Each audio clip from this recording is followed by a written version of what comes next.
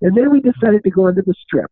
And so we went in front of the Wynn Hotel that had a little bump of sidewalks that walked around. People had to go around us, and we got to talk to thousands of people about the gospel of Jesus Christ. It was fantastic.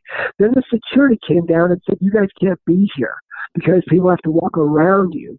And I said, okay. So I drove up and down the Strip a couple times, and I said, where's a big, wide sidewalk? Well, in front of the Mirage, right in front of the volcano. Was a good spot.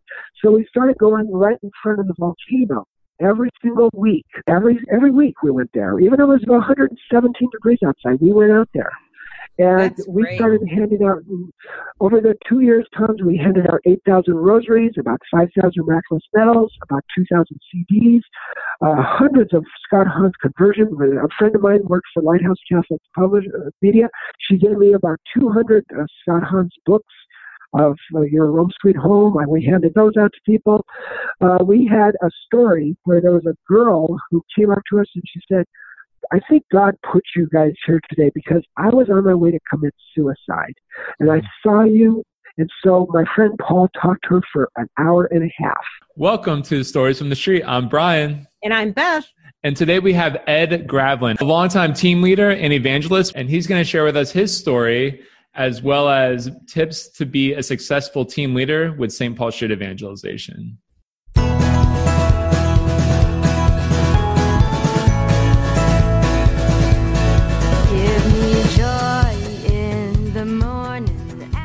That's awesome, Brian. I'm so glad to have Ed here.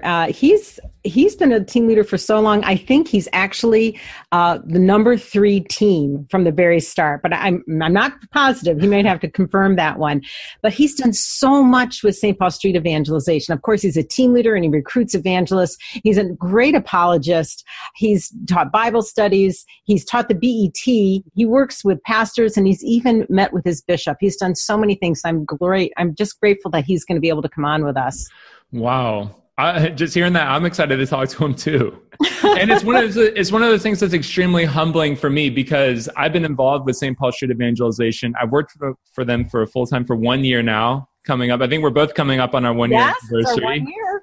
So that's exciting. And then even before that, just for a year, I've led a team doing night fever at my parish. And it was just once a month. I mean, we need to do a podcast on night fever because it's an incredible opportunity to do street evangelization that a lot of people are doing across the country. It's not something we made up, but it's something that we definitely have a lot of resources to provide for those who want to get something started in their area. So we'll have to do that. But that's what I did with Saint Paul Street Evangelization before I came on. And then I come on just a year ago and I meet guys like Ed and other people that we've been podcasting with and other great leaders who have been around for a long time and have a lot of wisdom, so much to share. And there's points where I really humbly need to sit at their feet and be like, just share with me, how is it?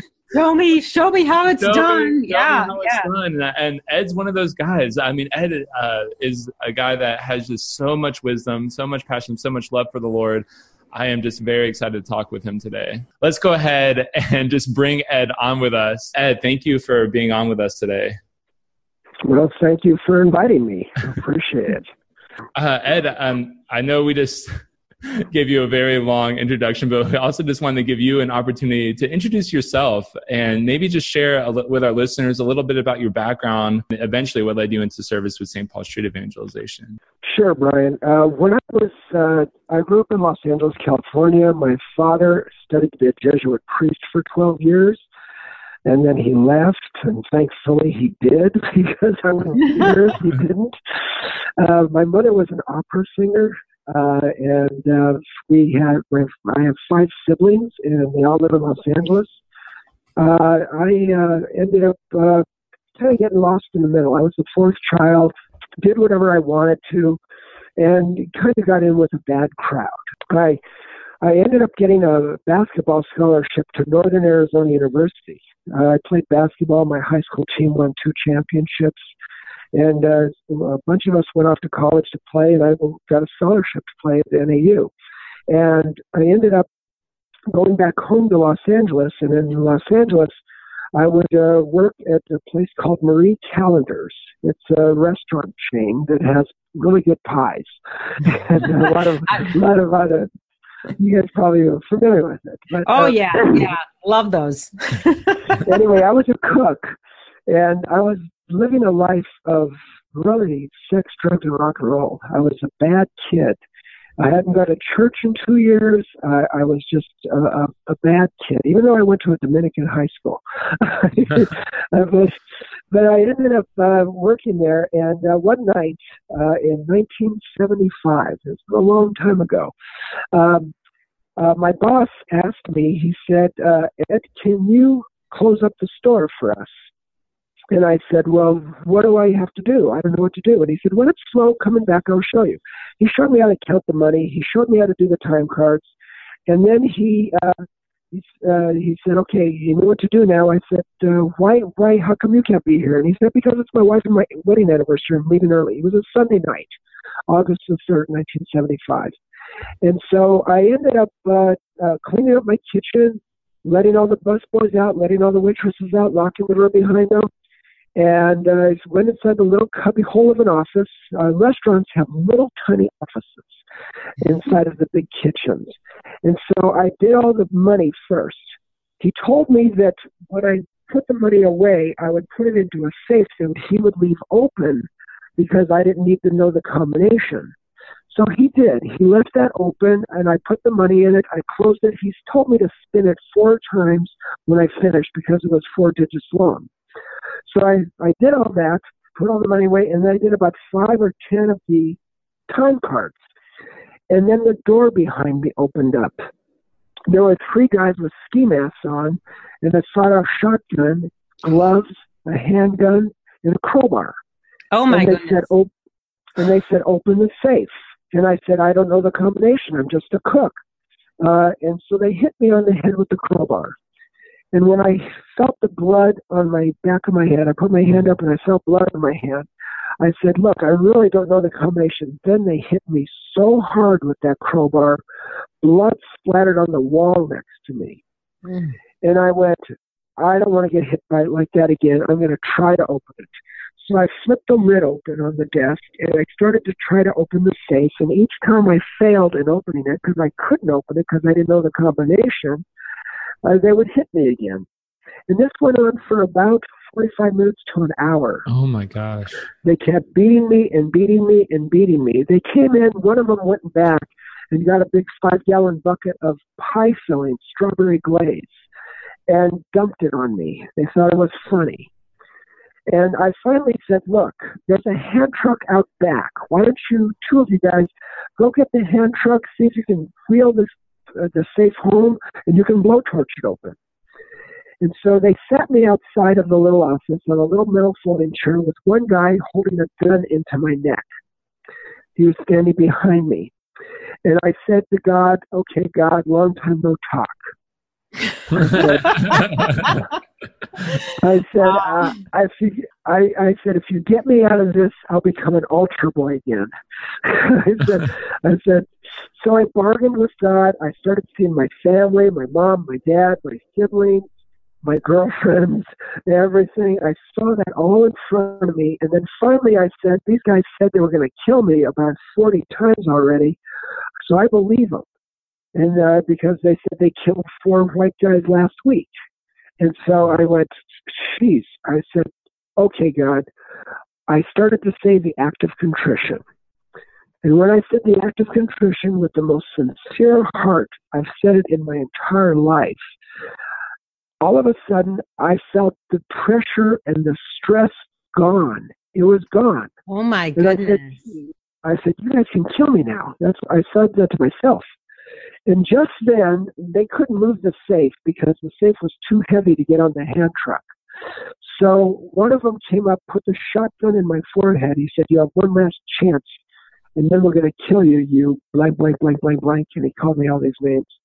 I walked over to the safe, which was now outside of the little office, got on one knee, spun it, left, right, and it opened. And when it opened, I said, thank you, Jesus. As soon as I said, thank you, Jesus, they grabbed the coins. I had a bag of coins in there, and they pulled it out, and the coin bag broke open, and nickels, dimes, and quarters flew everywhere. Then they got the money. There was about $5,000 in the safe, because it was a Sunday night. Banks were closed on the weekends back then. And so I saw them grab the money. Then they said, knock them out. Then they started wailing on me with that crowbar. They hit me like 10 times in like 5 seconds with that crowbar. They broke my finger. I put my hand up to block it once, and they broke my finger, smashed it, had a little shape of a crowbar on it. And I went down, and they hit me about 20 more times when I was down. And I closed my eyes, and the doctors told me I never got knocked out because of adrenaline. But I was closing my eyes, and all of a sudden I waited about 5-10 minutes. I don't even know how long I left. The guys, they left their gloves, their ski masks, and the crowbar, and they took their guns, and they took the money. Well, I ended up finding a dime, and I went, because they ripped all the phones out. They crowbarred the phones, and they broke all the phones. So I went outside to the payphone and called 911, which had just started a few years earlier, and called the ambulance to the place. I spent 4 days in the hospital. I had 60 stitches in the back of my head. They had an operation on my finger. I was just a mess. And I decided that God is real. And when I found that out, I said, I better learn about this guy. This God saved my life. That's amazing. Ed, how old were you again? This is your early 20s? I was 20. I was 20. Exactly 20. Yeah, I was 20 years old. And so I ended up going back to Northern Arizona University, where I told a friend of mine, his name was Paul Schweitzer. He was a writer for the Arizona Daily Sun newspaper. And he wrote a big story about this happening. And I went down to Phoenix, where I went to St. Joseph's Hospital, had an EKG, electroencephalogram, which is for your brain. And I ended up going back up there, and they said, "You're fine. It's amazing you didn't get brain damage on this." And so I didn't. And I ended up playing basketball for Northern Arizona University. Later on, I found my wife. And I decided to. I started going to the Newman Center. I went to a Bible study. A friend of mine, he noticed that I'd changed on my basketball team. He said, Eddie, you've changed. He said, do you want to go to Bible study now? Because we used to smoke pot in some of the rooms and put down study of Ezekiel on the outside of the door to fool people. That's funny. We were bad kids. And so, because this was going into my sophomore year. And so I ended up going to the Bible study, and there was a guy from the Navigators who was teaching the Bible study. That was a Protestant group. And I ended up going into that Bible study. After about 3 months, we were going through the Gospel of Matthew, and we got to the Last Supper. And he said, Ed, you're a Catholic. Do you really believe that that's Jesus' body and blood that you have? Because if you did, you'd be a cannibal. So I said, I don't know, because I just started reading the Bible. I didn't know anything about it. I had it in high school, but you don't pay attention in high school. So I ended up calling my dad that night. And I said, Dad, the guy at the Navigators in the Bible study this morning said that we are cannibals if we have Jesus' body and blood. And my dad said, does your buddy believe in the Trinity? And I said, yeah, he believes in the Trinity. He said, does he believe the Trinity is human or divine? And I said, that's I said, divine. And I said, divine. He said, now read John's Gospel, chapter 6. And I said, well, why, Dad? And he said, just read it. And I said, well, Dad, can you tell me what it is? He said, just read it. And I said, okay. So I started reading John's The Bread of Life Discourse at first, and I read it about 6 times, and all these things jumped out at me. I said, well, first of all, he didn't say, hey, it's symbolic, guys. No, he didn't say that. He doubled down on it. He said, unless you eat the flesh of the Son of Man, and drink his blood, you don't have life within you. And he said it again and again and again. And then it said, the flesh, there's no avail. This is spirit unto you, just like my dad said. It's divine. And then what killed me was John's Gospel, chapter 6, verse 66. That says, and then they went back to their former way of life and walked with him no more. Yeah. Because they couldn't believe. And so I go back to the Bible study, and this teacher says to me, he says, "So Ed, are you a cannibal or not?" I said, "No, we're not a cannibal. I talked to my dad, who studied for 12 years with the Jesuits, and he said that Jesus, first of all, we have his divine flesh because he is divine. He is God. And so we have his divine flesh. And since you don't believe that it's really Jesus' flesh and blood, you belong to the John 666 Club." Whoa. he looked it up, and he goes, "And I don't think we need you in this class anymore." Whoa. He kicked me out. He kicked you out. That's amazing. He kicked me out of the class. And so I said, I better start studying this stuff. So I started reading. And I read Frank Sheed's book, about sanity, theology and sanity. And I read a whole bunch of Frank Sheed's books to begin with. And then I started reading all kinds of books. And I've tried to keep a count of how many books I've read since then, about 1,700 since I started. Oh my gosh. You know, Ed, this kind of reminds me a little bit about Steve Dawson's story, and I think many others, is when you reach that point, it's like God is real. There is such a desire in your heart. Like, I can't know enough about this. I need to understand it. I want you right. It's insatiable. You just desire to know who God is. And it's a hunger. Yes. It's such a hunger. I mean, that's part of my story too. I think that's part of so many. And it's visible. It's visible to your teammates. It's visible, to others. And they saw that you had that this is different. This is different, It was different. And then I went on Curcio, and when I went on the Curcio, I had another log put on my spiritual life. And when that happened, I everything I saw, I was like I was on a honeymoon with the Lord. Anything I saw God in it. Whether it was a billboard, whether it was people, whatever it was, I saw God everywhere.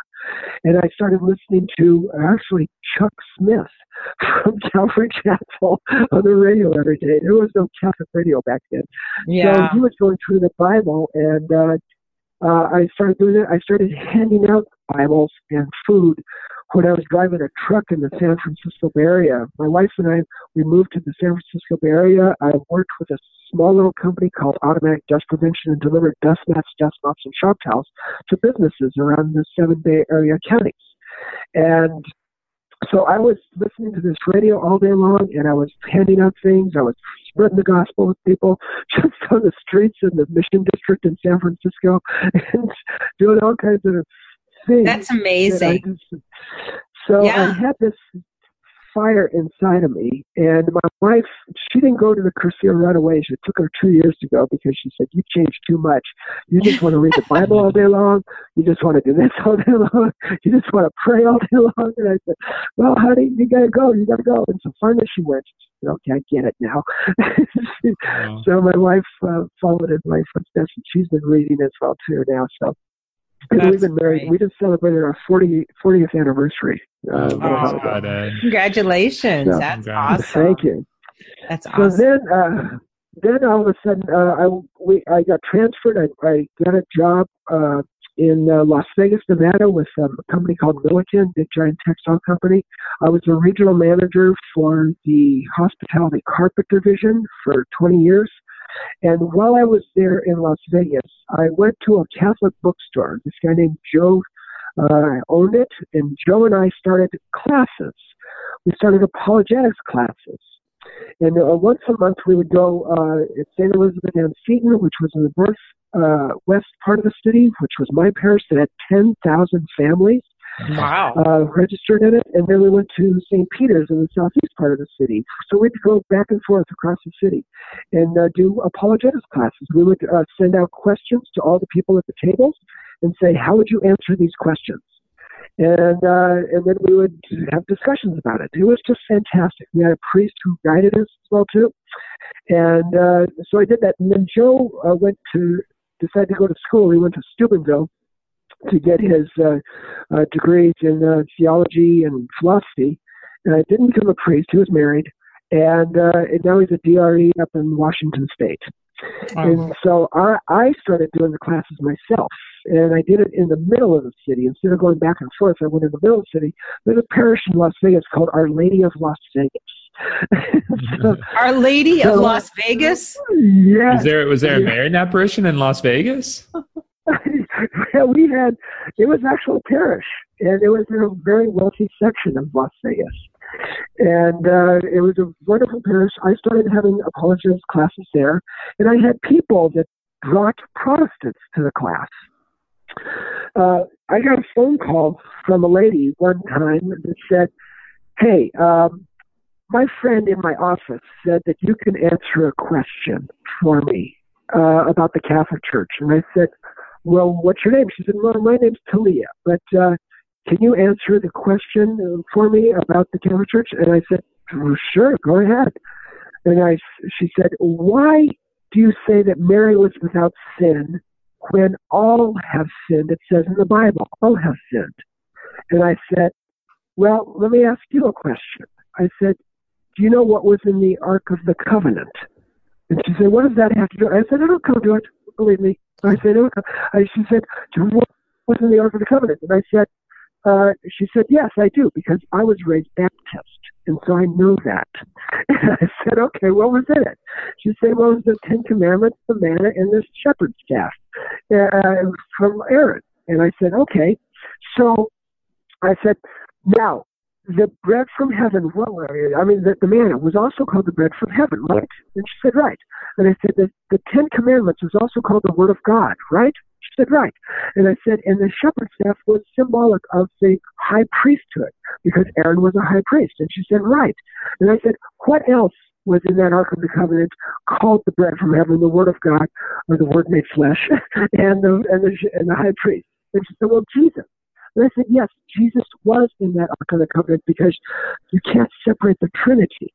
And I said, "So you have Jesus in the Ark of the Covenant, and all of a sudden, let's go to where Uzzah in chapter 7 of Samuel, 1 Samuel, is carrying that Ark of the Covenant, and he put his hand on it to steady it. What happened to Uzzah?"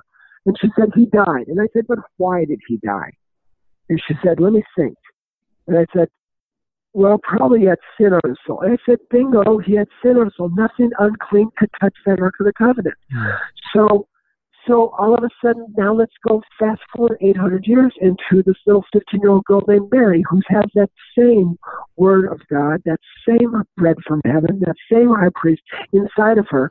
How could she possibly have had sin on her soul? She would have died if she was carrying Jesus inside of her. And she went, "I never thought of that."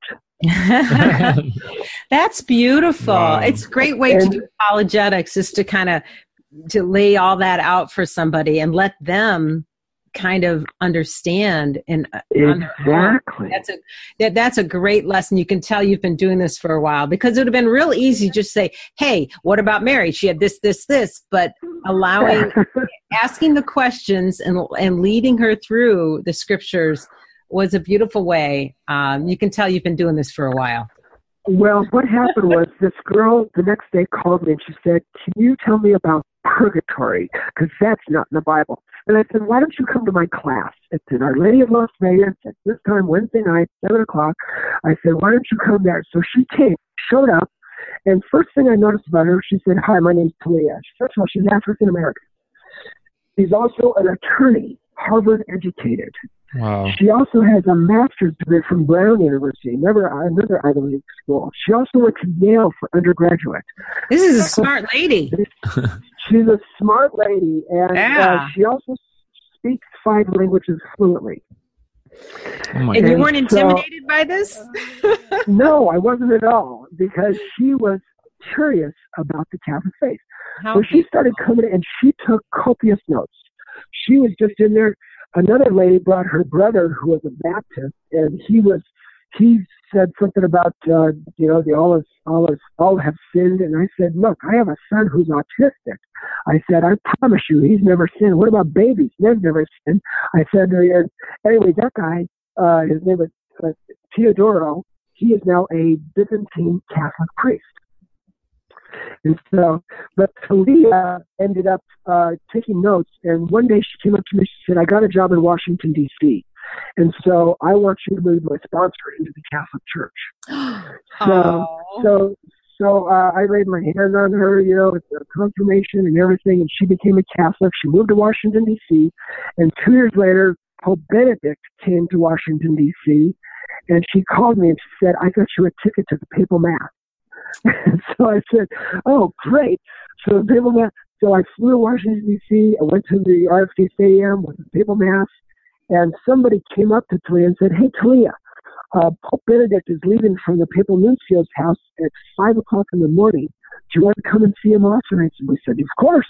So we didn't go to bed.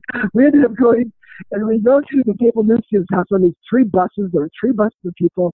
All the little kids are on it and everything. We're all praying the rosary, singing Hail, Holy Queen, just having a blast. And we get out, and I follow this little kid. I said, where is Pope Benedict going to be? So I follow this little boy. He was like 6 years old. He runs up to the front of the gate. I stand right behind him, and Pope Benedict finally comes out, puts his hands on the kid. I put my hand out to shake him, and he stops and turns around and shook my hand. Oh, that's so beautiful. I shook Pope Benedict's hand. So I ended up flying back. I ended up in 2012. I was on Facebook and I saw this post by a guy named Steve Dawson. I was just about to ask about that. I saw this post on the thing, and it showed this little sign that said Catholic Truth on it. And it said, I went under the streets, I did this, and so I called him. He had his phone number in there. And I called Steve and I said, what'd you do? And he told me the story about the miraculous medal with the waitress and everything. And I said, wow, that's fantastic. And I said, I could do this too, because I have thousands of people that walk the strip in Las Vegas here. So I got a sign. I called a bunch of my friends. We got about 5 of my friends together, and we went to a park in Las Vegas to start with, just to practice.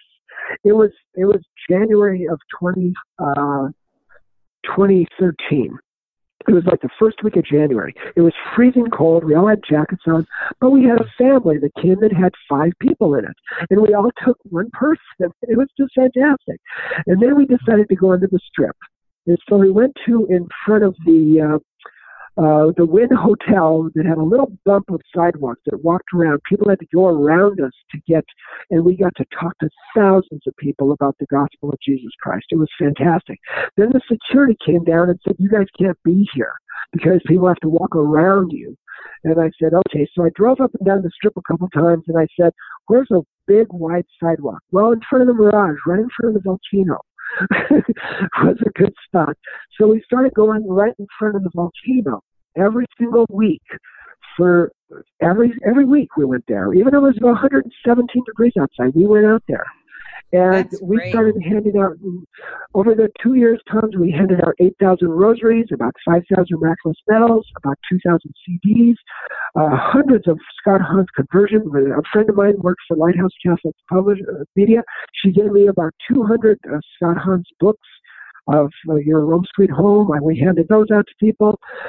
We had a story where there was a girl who came up to us and she said, I think God put you guys here today because I was on my way to commit suicide. And I saw you. And so my friend Paul talked to her for an hour and a half, got her to put Jesus in her heart. We also had a bag of food that had 3 days of food, and we put money in it. We put rosaries in it. We put brochures in it. And we gave it to the first homeless person that came up to us. And so homeless person came up and said, hey, we got something for you, buddy. And it was in a backpack. We gave it to him, and he said, check the whole thing out. He said, okay, I will, man. And sometimes those guys came back and said, hey, where's the backpack? And I said, we gave it to somebody else. They were lied to us. But so you guys, just let me get this straight. So you and your team early on, before there was much going on with Saint Paul Street Evangelization, way early in 2013, you were already in front of the Mirage on a regular basis, like every week. Right. And different people would come by, and some people would come by multiple times. It sounds like they came back for another visit, which is the homeless people would, but most people were tourists. Okay. Yeah, that's true. Most people just be kind of walking through. That sounds like a perfect spot to be there and to talk with people, and to keep people coming back. Your team members and such. Was it easy to recruit your team members and keep them there, or what kept them coming back? I had different ones all through the times. At the beginning, Sally was she spoke Spanish and English, and she was phenomenal. She was absolutely phenomenal. I had Hunter Kilmer come out. She's the Hobo for Christ. She came out and evangelized me, and all these kids started coming around her, these teenagers. I was just amazed watching her work. She's got a blog site called Pierced Hands, and she went to Notre Dame. She was just a wonderful, holy, consecrated woman. She came out and evangelized with us. I had one time a whole bunch of people from the Filipino group, Couples for Christ, came out. I had like 20 people out there. We spread out all over the strip and handed out little rosaries and everything. I had 5 rosary-making groups make me rosaries. And you needed it. You needed that, sounds like. I needed it. Well, I handed out 300 to 400 rosaries every single weekend. Wow. And so we had all that. And then my father-in-law got sick here in Sierra Vista, Arizona, where I live now. And I had to move.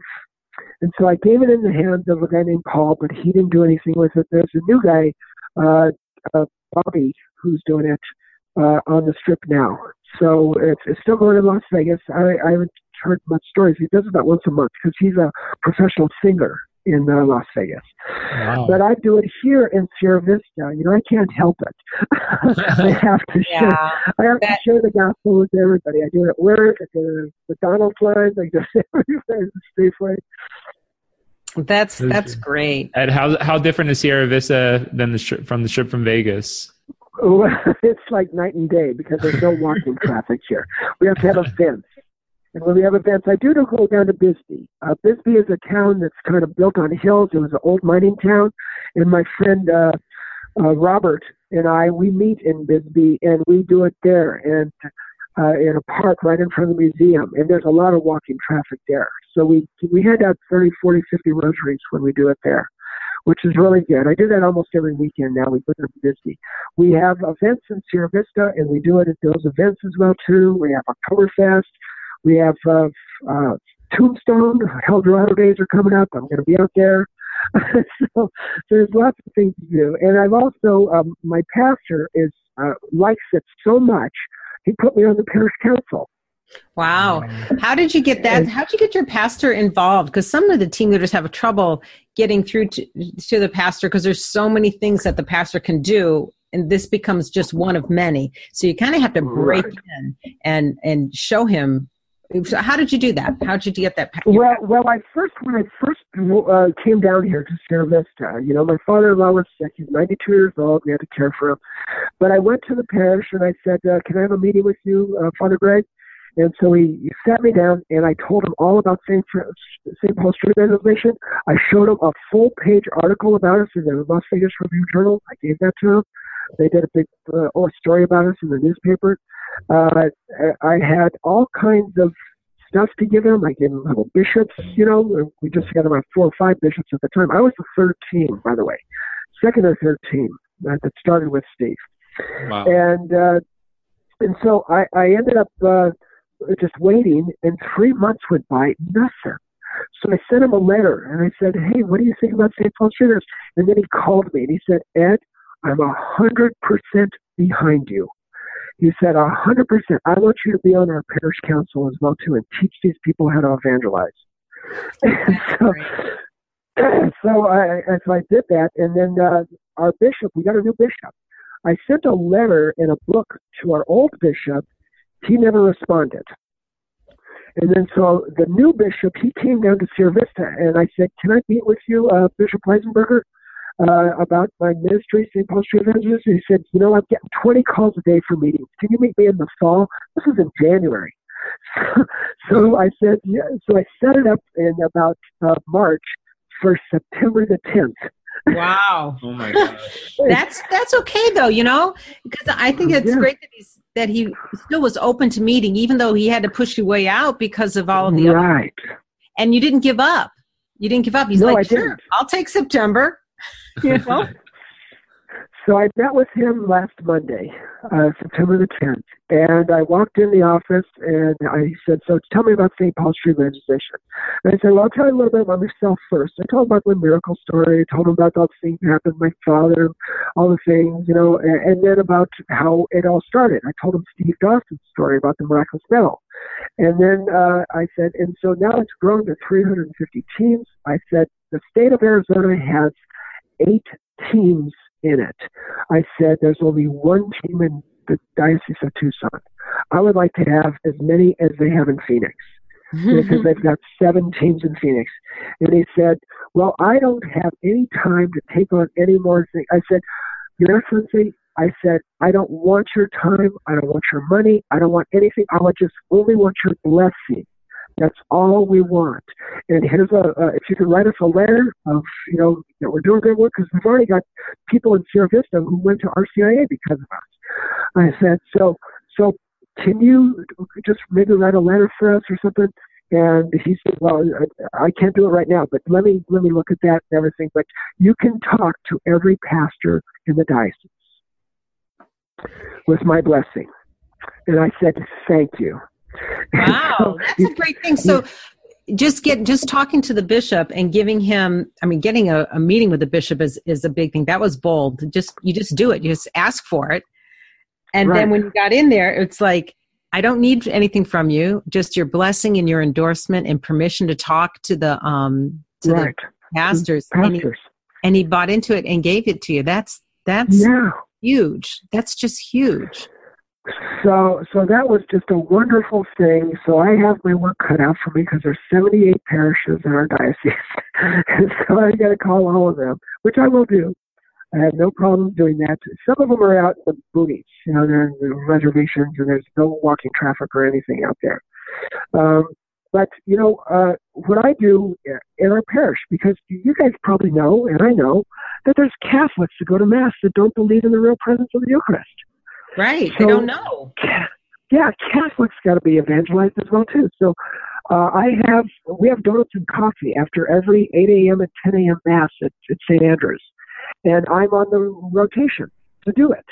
So I put all my brochures out. I put all the things. And in the back of our parish, we have all my brochures in a kiosk, so that people can take them. People that visit for funerals and weddings and stuff like that, they can take them as well, too. And if they don't take them, I hand them to them. That's an interesting thing, because people wouldn't expect that, just putting yourself out there after Mass at a parish, that wouldn't be needed. I don't know. Brian, have you ever seen that done at any of your parishes that you've been at?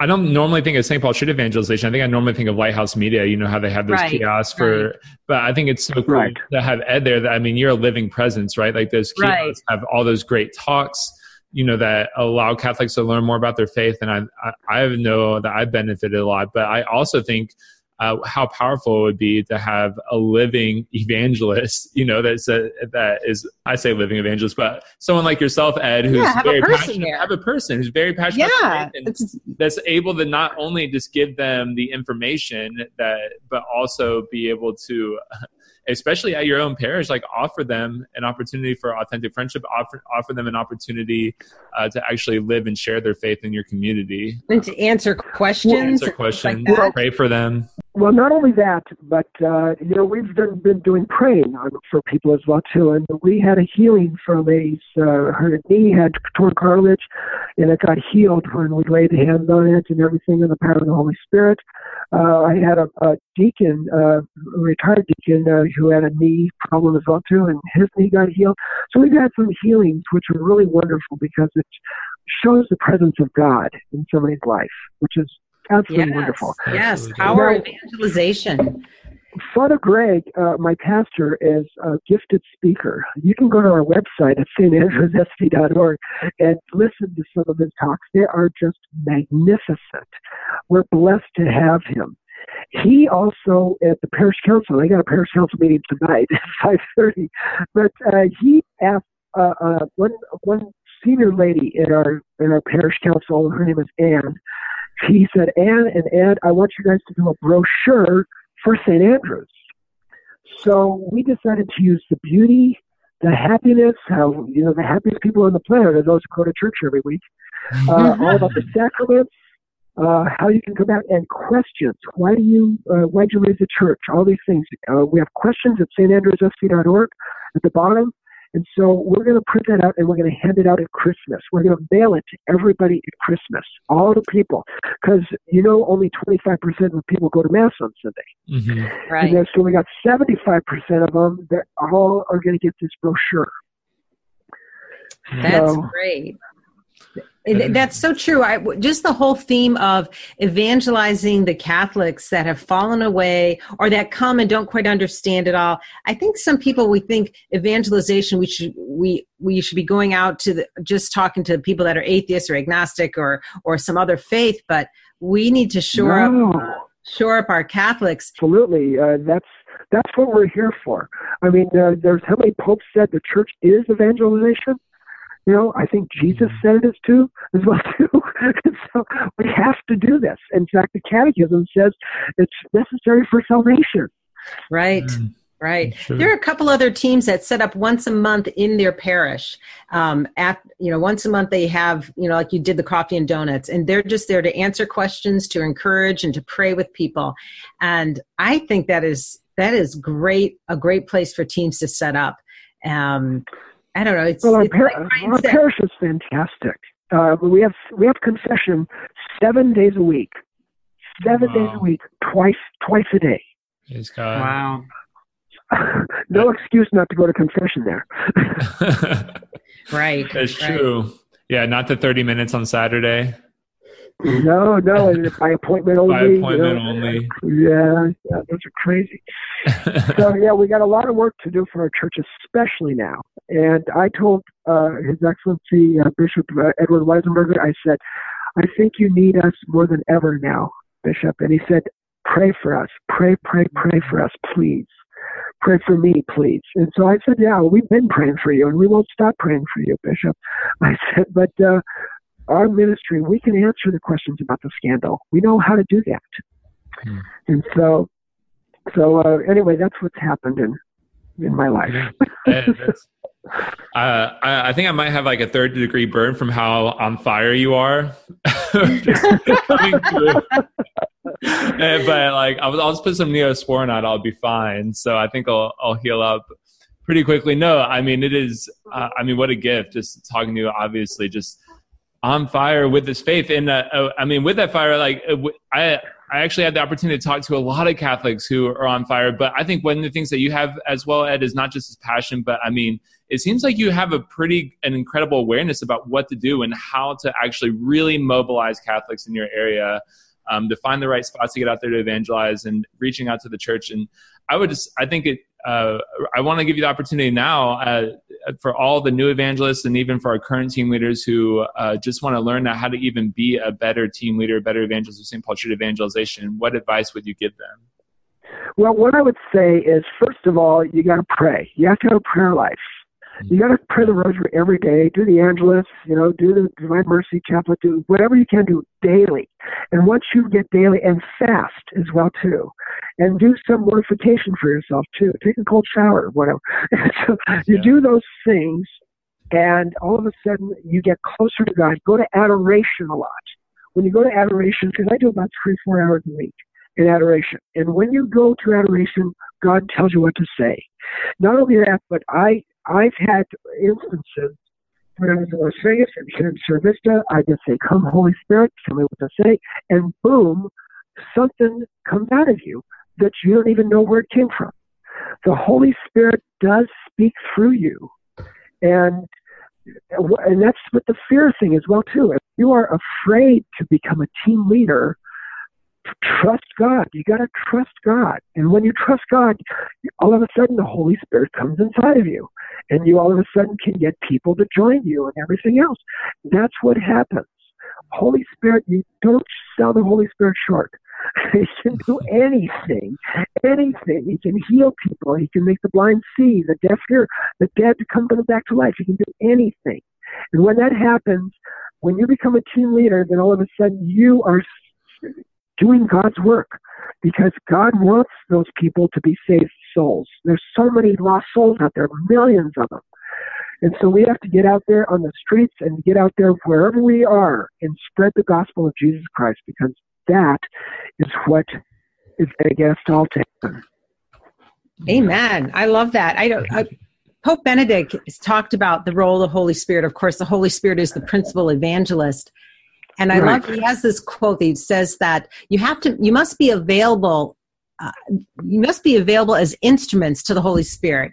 And then the Holy Spirit will give you the imagination and creative ideas about how to act, ideas that can't be planned. They are born from the situation itself, because it's there that the Holy Spirit's at work. The Holy Spirit's right exactly in just giving you it's not me that does any of this stuff. It's the Holy Spirit who does it through me. I'm just a tool. Isn't it amazing when that happens? I love that. It's like, where did those words come from? Why did I stop and talk to you? Why did you stop and talk to me? I have like 20 things that I've said, and I said, whoa, where did that come from? Yeah. And so it's just amazing what the Holy Spirit does. God is so good. It's one of the things when we lead trainings, we try to give people the basic tools, because we realize, okay, there's things that we can learn, and there's ways that to begin conversation, and the way that we can allow ourselves to put ourselves in the position to better listen to the Holy Spirit and what he might be saying. But sometimes you don't always feel inspired when you're having conversations with people on the street, but sometimes you do, and it's just a matter of being open and being listening and just putting yourself in position for the Holy Spirit to work and to use you. And the Holy Spirit brings people to you too. Mm. I mean, down in Bisbee, I've had people come up to us and say, I see you guys are Catholic. I haven't been to the Catholic Church in 15 years. I want to get back. And I go, thank you, Holy Spirit. That's so true. Just your presence out there. I know, it just happened. It just happened. We had our parish ministry fair and our parish picnic in Sierra Vista here at St. Andrews. We had thousands of people that came. And Father Gray comes up to me and goes, Ed, this is Ian. Ian said he wants to become Catholic. Wow. And I said, okay, Ian, come on over here. Let me give you some stuff. So I gave him one of each of the brochures. I gave him the CDs. I gave him, those new little cards that have the talks on it. Did you go to the website? I've been handing that out all over the place. I got a bunch more too. Yeah. Because I got them all over the place. I'm always reminded, when something like that happens, and there's always a reason not to evangelize. There's always something else you could be doing, something else that, there's temptations to not evangelize constantly. And then you always wonder, what if I didn't come? Mm-hmm. What if I would have allowed that temptation to pull me away from this mission and I didn't show up? Then that person wouldn't have seen me. That person wouldn't have been able to talk to me or whatever.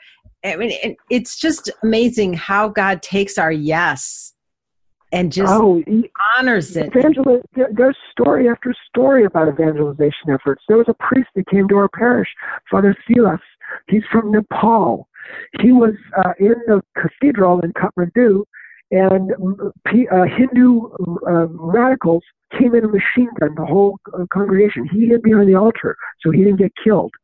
But he said that he was a Hindu, and somebody came up to him on the street in Nepal and said, let me tell you about Jesus Christ. And he gave him a little card that showed him John 3:16. And he said, wow, I got to learn about this. Wow. And that was just one thing. And now this guy is the number 2 guy. He's a bishop over there in Nepal. And we donated $30,000 to build a St. Andrew's Chapel in Nepal. And it's almost completed now.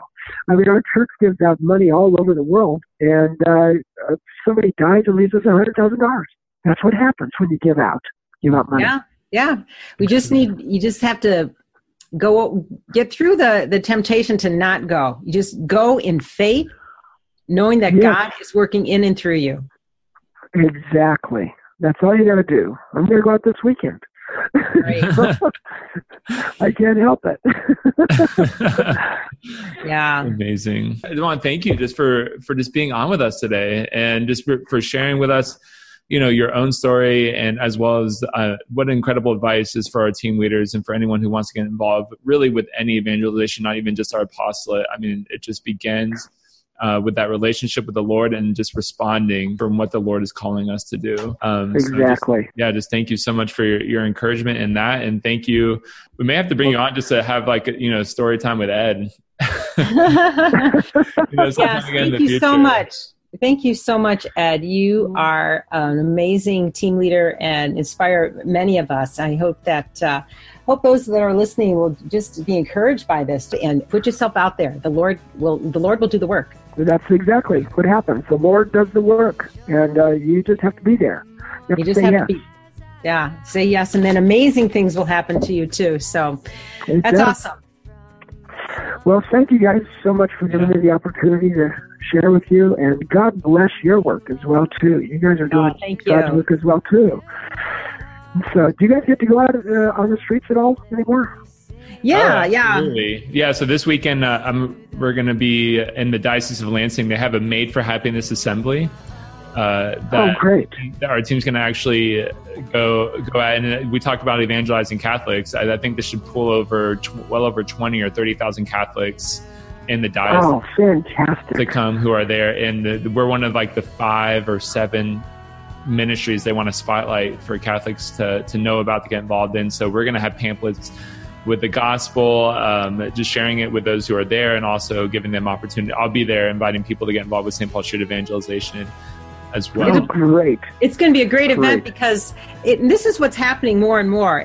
These bigger events are happening through the bishop's office or men's groups or whatever. So this particular event is going to have a long Eucharistic procession, miles. Oh, wow. From the cathedral to this big center. And then at the center, they're going to have a full day of all kinds of events. And I'm seeing that more and more, these Eucharistic processions.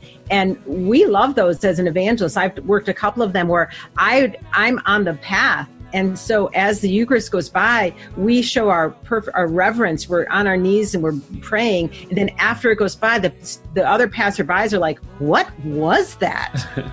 And then we have a perfect opportunity to explain it. And they are taken by the reverence. It's like, there is something holy and I didn't know about it. And it stirs their heart. So those are great events to have. Those are great events. Well, don't forget the October 7th.